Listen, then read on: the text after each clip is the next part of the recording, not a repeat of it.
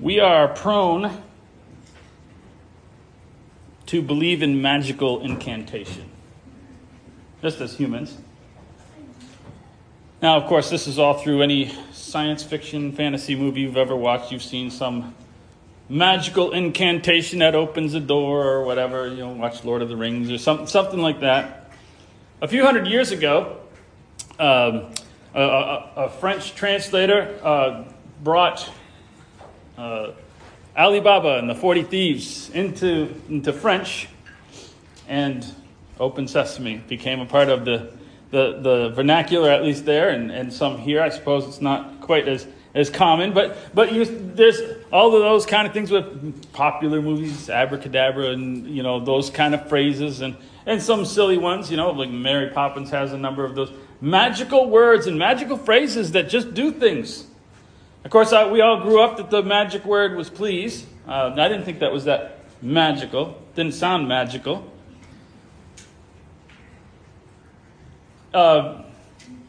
Very recently, there we go. Very recently, in Serbia, they discovered some scrolls that were with dead bodies, corpses, whatever, in burials, and there were different ones, different ages. Some were foil, some were paper. And they started translating. The strange thing that they found was, first of all, they weren't written in any type of language that was really a part of, Serbian culture. They were in Aramaic. I was like, that was odd. And they go back around to the time of Christ, a little bit after. Some of them, around 400 AD. But they were they have references to Syrian influences. I was like, well, Syria and Serbia are nowhere near each other. They're like 1,000 miles or more away from each other. And so this gets curious. And so some of them even show Christian influences. And these are spells. Spells about your enemies. There's one kind of looks gruesome there. I don't know what's going on there, but it looks like someone stabbing somebody else. So it's some of them were like curses on your enemies, and there's all sorts of things some to protect you from your enemies, and all sorts of curses. But some of them showed like references that were Christian references, like in some of these magic phrases, showing that people are. Christians are not immune to this, what we would consider paganism. In fact, in 363, there was a council in a city we know of Laodicea. And one of they were all about, various heathen things that they wanted to get rid of. Interestingly enough, for about 1,000 years, we couldn't sing in church together. There was a special, it's kind of crazy, only worship bands were allowed. And only, they were, obviously they were just vocal singers. And people in the congregation I guess they deemed that we weren't good enough to sing together. So from this council up till 1400, until Martin Luther started writing about it, you and I couldn't go to church and sing. We just had to watch the singers. So praise band's not. But this was an interesting quote, that one of the many quotes from this council. They said, "Those who are of the priesthood or the clergy shall not be magicians, enchanters, and mathematicians or astrologers." Now I stopped there and I say, well, one of these is not like the other. My Sesame Street comes out and so one of these is not like the others. They shall not make what are called amulets, which are chains for their own souls, and those who wear such we command to be cast out of the church. Well, Augustine, a little bit later than this, writes this. He says, "A good Christian should beware of mathematicians." My kids are like, yes. Where has this been? The danger already exists that mathematicians have made a covenant with the devil. They're like, we agree. To darken the spirit and confine man to the bonds of hell. Where was this when I was a kid? Right? Well, I pick on harmless mathematicians. Well, I hate to inform you that he was not referring to your algebra teacher, which in this case is me. But let's go back to magic. It comes from Persia, which we get the word magi from, hence magic. In the religion of Zoroastrianism and its roots, they date back to approximately, excuse me, man.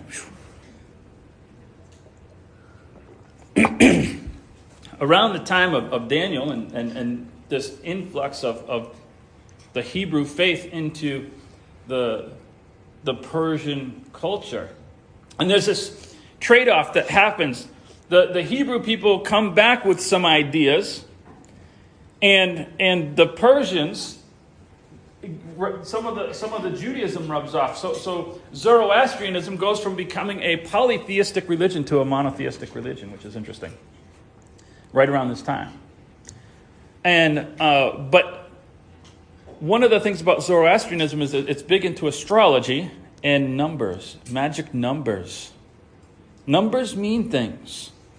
And you'll hear that. You'll hear religious people talk about the number 7 and the wonderful power of the number 3 or the number 40, because there's references and throughout number 12, because there's 12 apostles, and they find these connections.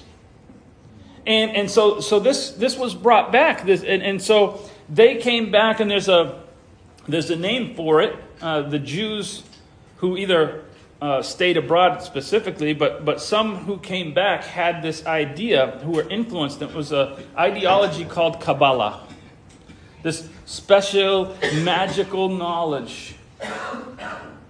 It really was dominant in Alexandria, which was this Greek center, but where a fourth or a third of the city was Jewish.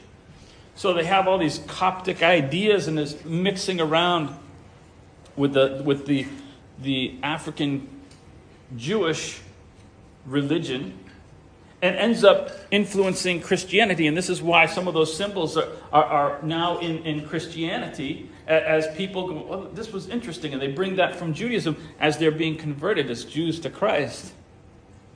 And so that's why we're seeing some of those things, the archaeology in Serbia. And we're going to try to get interesting here.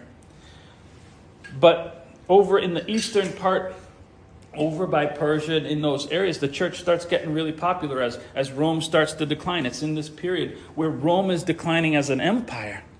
And what's happening is that the church in Turkey and in Asia Minor and over there, the church is getting strong. And the rivals, this is where Constantine is from. I mean, Istanbul is renamed Constantinople, right? And, or excuse me, the other way around. So this is the area, it was Byzantium, that was renamed Constantinople, and it becomes Istanbul, Turkey. So this is that part of the country where this is already there, a lot of this magic stuff. And a man there who becomes they call him one of the first doctors of the church, the theological men, wrote between 2,000 and 6,000 books, really valuable books, but by a man by the name of Origen. He was big into this. Really big, and he was influential. And it is this influence that is called mathematics. That's the influence that they were worried about a focus on finding special meanings in these numbers. We're talking about weapons, and it's important that we want to know and connect this. So we're going to be talking about names as weapons today. Special words and things that people have always looked for as these, what we call a talisman. Well, let's look at the biblical record for just a second and see if this is okay or not okay. And look kind of at the history of incantation, if we could. Well, we know the story. We're just going to quote one little bit of it.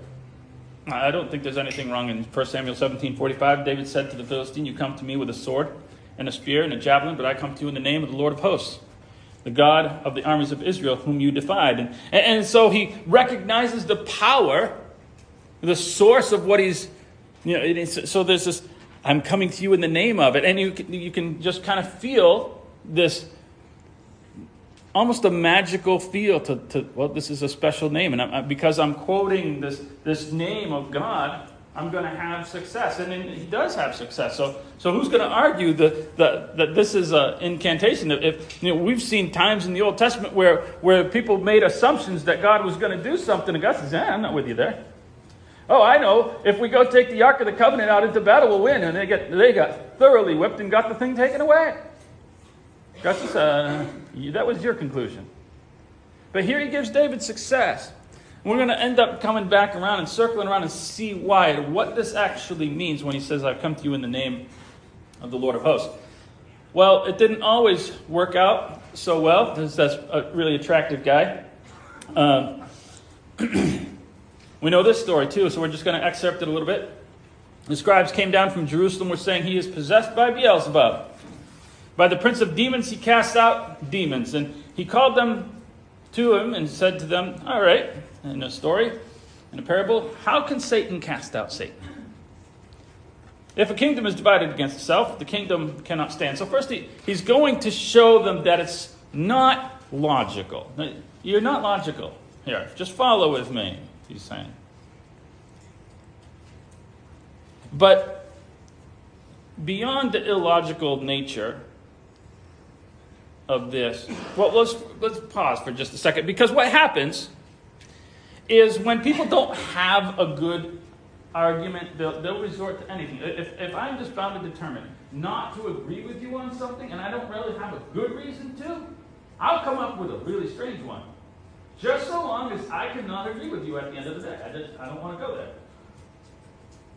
And they were not interested in coming to consensus with Christ.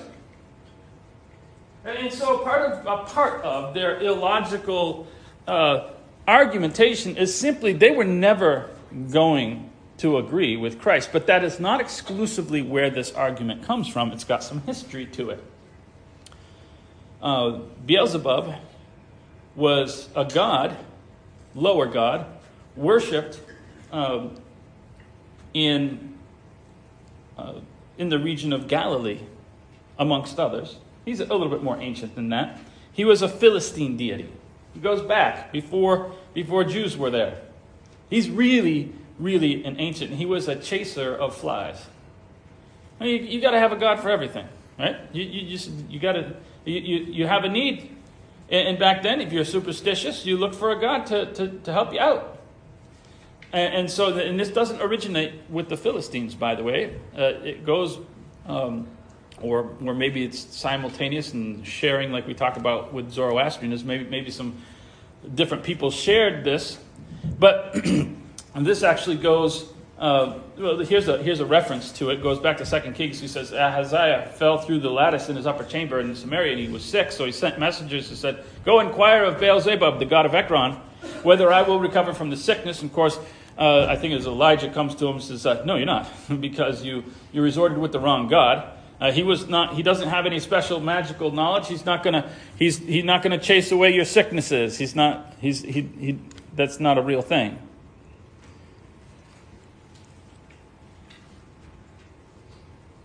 But it is so it's historical.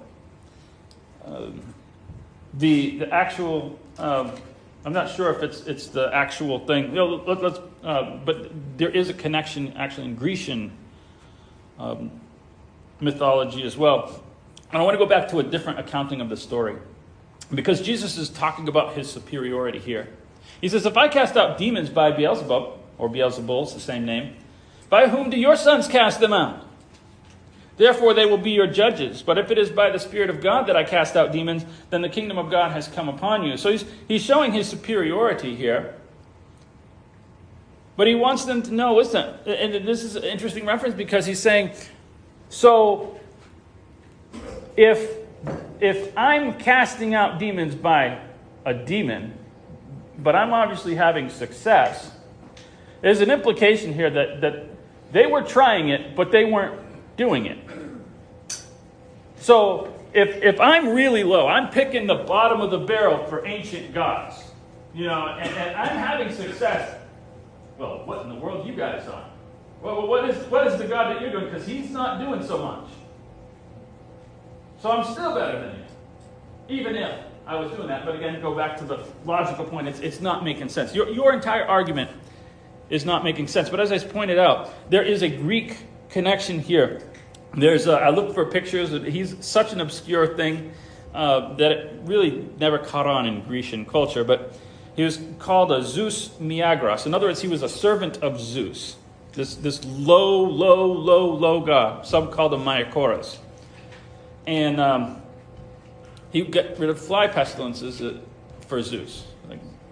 It was apparently he took care of Zeus's light work. Zeus has got other things to do than go around chasing flies. So he had this little guy over here. And so the way they described it is you would appeal to Maiochorus, and if Maiochorus or Miagros, if he said, okay, this is a good cause, then he would chase your flies away. And so again, this magical incantation of this special name, this holy word that was supposed to do things for people. And this is what Jesus is still dealing with, people that do this or assume this in him. Now, let's look a little bit here further as he's pointing out their logic. He's pointing out their hypocrisy as well. And so I want to turn or talk about the misuse of Christ. Because we talked about using God's name. And we've even talked about using God's name in vain.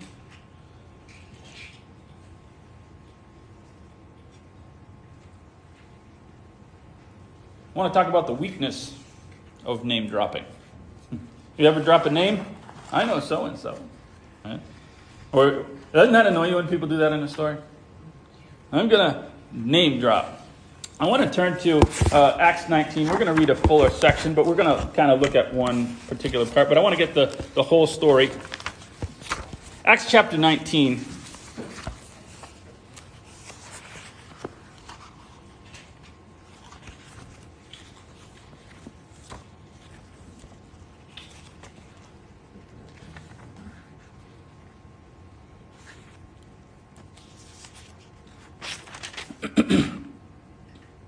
And Paul is in Ephesus here. So Paul was at Corinth, and Paul took the road through the interior, arrived at Ephesus, and there he found some disciples. He asked them, did you receive... I want to be down further. I'm sorry. Let me skip some of the story. Verse 8 it says, Paul entered the synagogues and was speaking boldly there for 3 months, arguing persuasively about the kingdom of God. But some of them became obstinate, and they refused to believe and publicly insulted the way. So Paul left them. He took some disciples with him, and he had discussions daily in the lecture hall of Tyrannus. And this went on for 2 years, so that all the Jews and the Greeks who lived in the province of Asia heard the word of God, the Lord. And God did extraordinary miracles through Paul, so that even the handkerchiefs and the aprons that touched him were taken to the sick, and their illnesses were cured, and the evil spirits left them. And the Jews who went around driving out evil spirits tried to invoke the name of the Lord Jesus over those who were demon-possessed. And they would say, in the name of Jesus, who Paul preaches, I command you to come out. Well, 7 sons of Sceva, the Jewish chief priests, were doing this. And one day, an evil spirit said to them, I know Jesus. I also know about Paul. Who are you? And the man who had the evil spirit then jumped on them, overpowered all of them, and he gave them such a beating that they ran out of the house naked and bleeding. That rhymed. I don't know if Paul meant to do that. Name dropping didn't work. Now this is something. They were such name droppers that they weren't just going to drop Jesus' name. Just for good measure, they threw in Paul's. Okay, we want to make sure that we're going to do this right. He seems to be having some success. He's talking about God, so we're just going to mention both of them. We should be coming out. And name dropping doesn't do anything magical.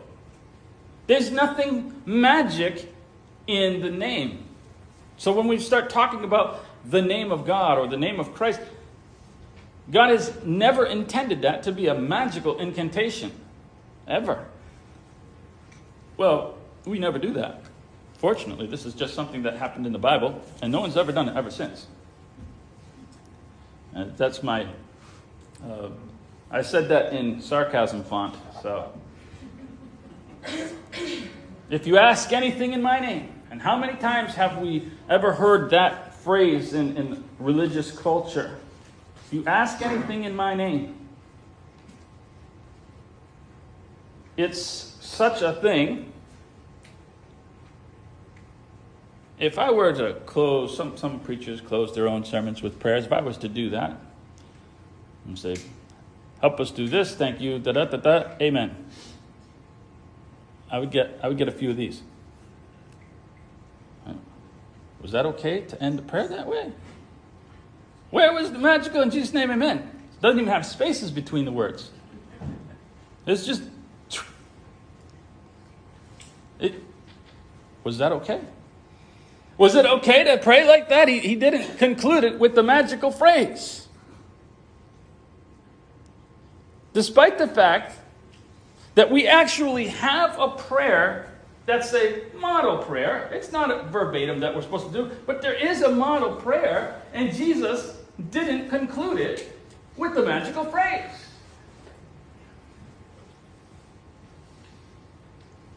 Why and how did this become a magical phrase? Because we look at this idea of in the name of, and that means say the name of. I want to explore that just a touch. Because not a single Christian, I'm not saying there's tons of them in the Bible, but none of them show this magical phrase. What in the world is that? This is a plane owned by someone. I want to read a quote from that person.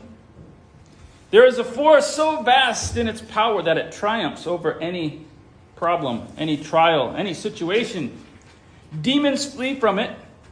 Disease cannot remain in the face of it. Lack and fear will dissipate before it. And every darkness is instantly shattered by it. Even death itself cannot contend with it.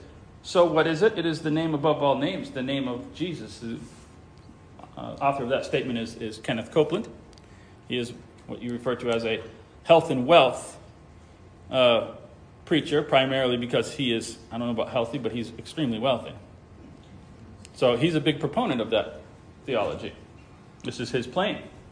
And among other things, protection and all sorts of wonderful benefits are found in the name of Jesus. And I do want to point out that the man who believes in protection at the name of Jesus does have a fairly significant barbed wire fence around his plane.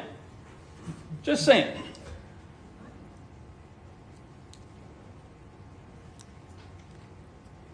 Well, maybe the name of Jesus doesn't quite protect everything. Maybe it doesn't protect Lear jets or something. I don't know. But everything else it protects. But this idea has been used to promise recovery from cancer, successful investments,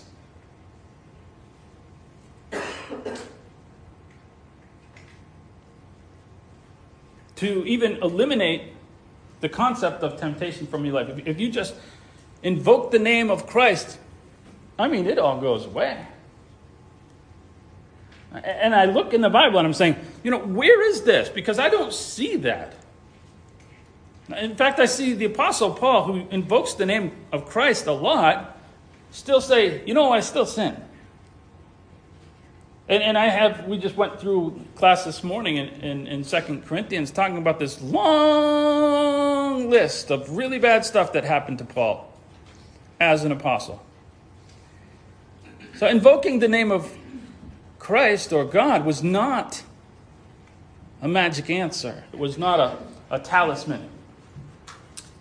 But there is a power in his name, and I want to talk about that.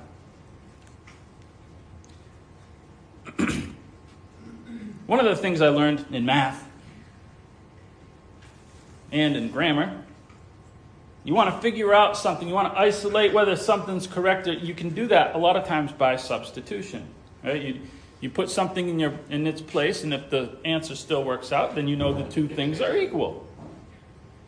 Okay, so let's do that and see if we can come up with, if that idea of the name of God obviously comes to contradict other things in the scriptures that we know, then let's see if we can come up with a better understanding for the concept of the name of God. Maybe our understanding is not correct.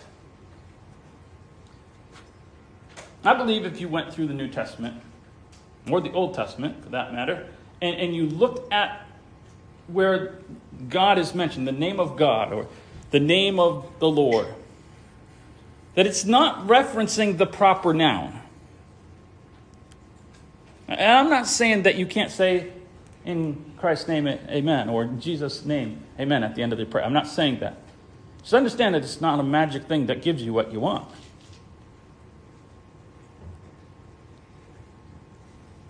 If you substitute the word authority, we're not going to do this for every one of the hundreds of times that the name of the Lord or the God's name. I just want to pick off a couple and illustrate what I think is a better understanding of this concept. And even to go back and look at David. Look at David. To understand, I'm not saying that I come to you in the name of the Lord, like I'm going to say the name of the Lord and you're going to die. But to say, I come to you, you come to me on the basis of sticks and all these other things that you've got, spears and javelins and all these things. That's your authority. Your authority is weaponry. I'm coming to you under the authority of God, and that's why I'm going to win. Like, oh, wait a second. That sounds like it means something. That sounds significant to me. But here's another one. In Matthew 28:19, he says, "Go therefore and make disciples of all nations, baptizing them in the name of the Father, the Son, and the Holy Spirit." And what does that mean to us? Magical incantation. We lift up this. We go in here, and we have to say the magical phrase. I now baptize you in the name of the Father, the Son, and the Holy Spirit. And it's good. And if you didn't do that, we'd be looking, was that a good baptism? Do we need to do it again? Did God accept that? Is this guy going to go to hell because the preacher didn't say the magical incantation? Now, while we're here, let me ask you a question. Because he says, do this in the name of. Okay. I know the name of the Son. What's the name of the Holy Spirit? I don't know. I'm going to tell you. If he tells me to do something, I should be able to do it. What is the name of the Holy Spirit? Holy Spirit is not the name of the Holy Spirit. Right? Like if I ask, what's the name of your dad? Well, it's not Dad. He's got a birth certificate. What is the name of your dad? He's got a name, right? The only one in here that has a name and a title that's the same as Guy. He's a guy. And his name is Guy. That's the only one. Doesn't work for anybody else. When we were first here, by the one of our little, I forget which one it was, called him Man McNutt. Anyway, that's often. He's like, Guy, man, it's all the same. It's a title, it's a name. What is the name of the Holy Spirit? I don't know. So this is not talking about a magical incantation. Substitute. When you baptize under the authority of. In other words, there were lots of people baptizing, but they were baptizing on behalf of, hey, you're my disciple. I was baptized, I was under this teacher or this rabbi. That was already being practiced. I'm Gamaliel's. So I was baptized in Gamaliel's name, or Gamaliel's, student body. And he says, no. Remember the one group? In fact, we started to read it right there in Acts 19. It was like, they were only familiar with John's baptism. Well, they were baptized in the name of John, which was fine for the time it was, but it didn't have Christ's authority. No, that's not valid. In fact, in Acts 19, it says you've got to be baptized again not because you used the wrong name, not because you used the wrong magical incantation, because you didn't understand the authority of the one whom is the author of our salvation. It's not about a magical incantation, a talisman. It's about whose authority we're under. There's another one. Jesus is praying. He says, I'm no longer in the world, but they are in the world, and I am coming to you. Holy Father, keep them in your name. Which you have given me, that they may be one, even as we are one. Now while I was with them, I kept them in your name, which you have given me. And I have guarded them, and not one of them has been lost except the son of destruction, that the scripture would be fulfilled. What does that even mean? If I think of this as a proper noun that belongs to an individual, this makes no sense. Keep them in your name. How do you do that? I don't know. Keep them in your name. Just a magical phrase. And people blow right through any kind of concept. It just kind of means freely say the name of God. I don't know what that means. I can't apply this. Here's a imperative. Here's a thing that we're supposed to be doing that I cannot explain to you how to do unless I substitute and go, keep them in your authority. Oh, now that means something to me. To stay under the authority of God that Christ had given them as apostles, that they were going to have jobs and functions that belonged to the church, or to them as being apostles in the church. It was that authority that they had, and he wanted them to remember whose authority that was. That's the concept that the name has, and that's where its power derives, because we're under God and we're under Christ. There is power in his name. I don't want to diminish that. I just want to place it into context. And so I do, as we talk about taking a name in vain, using it incorrectly, I want to talk about the proper usage. It's wonderful to talk about and correct the record. But we need to leave with what that means in terms of the life I will live. I've discussed what it doesn't mean. What does it mean that there's power in his name, that there's effectiveness? Oh, John 15:16 says this. You did not choose me, but I chose you. And this is what he'd been talking about and praying about in John 17, about how God had given them these disciples. I chose you. I appointed that you should go and bear fruit, and that your fruit should remain, so that whatever you ask the Father in my name, he will give it to you. The whole verse is one context. We can't just say, well, whatever you ask in my name. Okay, that means say the name, and you get what you want. There's a whole concept that surrounds this idea of the name. And it has to do with bearing fruit. In other words,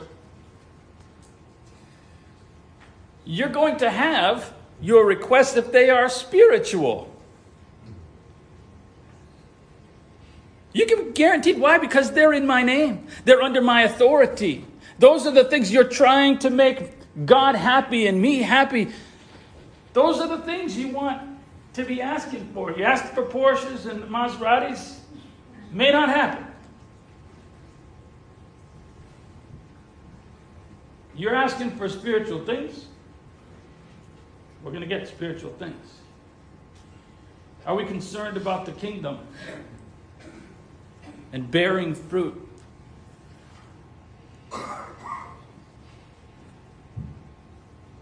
Then you'll get what you want. Those are the types of things that God is interested in answering. So spiritual requests, as I said, it all comes down to spirituality. And that's where our weapons are. Very similarly, John chapter 14, verse 12 to 14 says, truly I say to you, whoever believes in me will also do the works that I do, but greater works than these he will do, because I'm going to my Father. Whatever you ask in my name, this I'll do, so that the Father may be glorified in the Son. And if you ask me anything in my name, I will do it. And so spirituality also has the concept of the glorification of God's name. This is a connection to how people perceive the word and the proper noun. How will people perceive the proper noun when Christ is referenced? Or when God is referenced in conversation? Because of our lifestyles, because of the things I've said, will they go, oh yeah, you talk a good game, but the lifestyle doesn't match it? Jesus, it goes back to the fruit. What am I producing? Do I show that I'm living under the authority of Christ and of God? If you ask me the things that promote this, of course I'm going to let you do it. Of course I'm going to help you. It may not be easy, but I'm going to make a way for you to be able to accomplish this. Whatever you ask in my name. Ask for big things. We've talked about that before. If it's surrounding you accomplishing something, watch out, because you'll get what you ask for. Wow, I didn't know that. God can do that. That happened way sooner than I thought possible.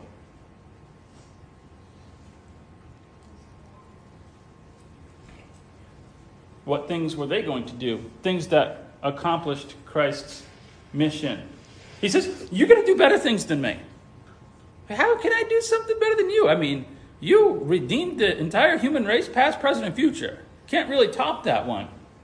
You conquered death. Okay, yeah. We're going to stay away from that area because you can't touch that one. But here's what you're going to do that I've never done. I've never written a book of the Bible.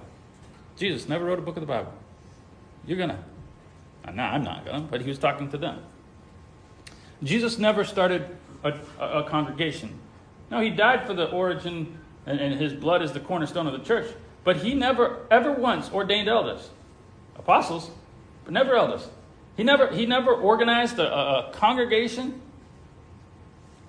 He never left Palestine. He's like, you guys are going to travel the world. I've never done that. You think of all the things that happened that Jesus never physically, personally did. Yes, they come under his authority. He's like, you're in my name. You're doing this in my name. You're doing this in my authority. People are going to recognize my proper noun name because you're in my authority, and you're going to do so many amazing things because I'm going to answer your prayers, because you're trying to do the things that glorify God, the things that make him happy. You're going to preach to Gentiles. Jesus never did that.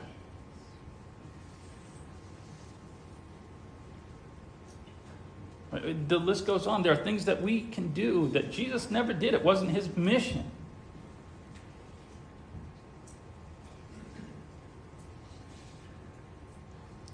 What in the world? Okay, I have no idea what happened here. Eraser. Work the principles.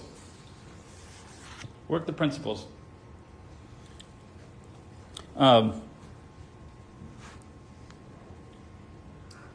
Because they work. You ever heard that phrase? Work the program because the program works. We've set it up. We've done this for years. Don't get creative. Right? It's kind of the idea. God has set up principles that work. I'm just going to move past that. It's a little distracting.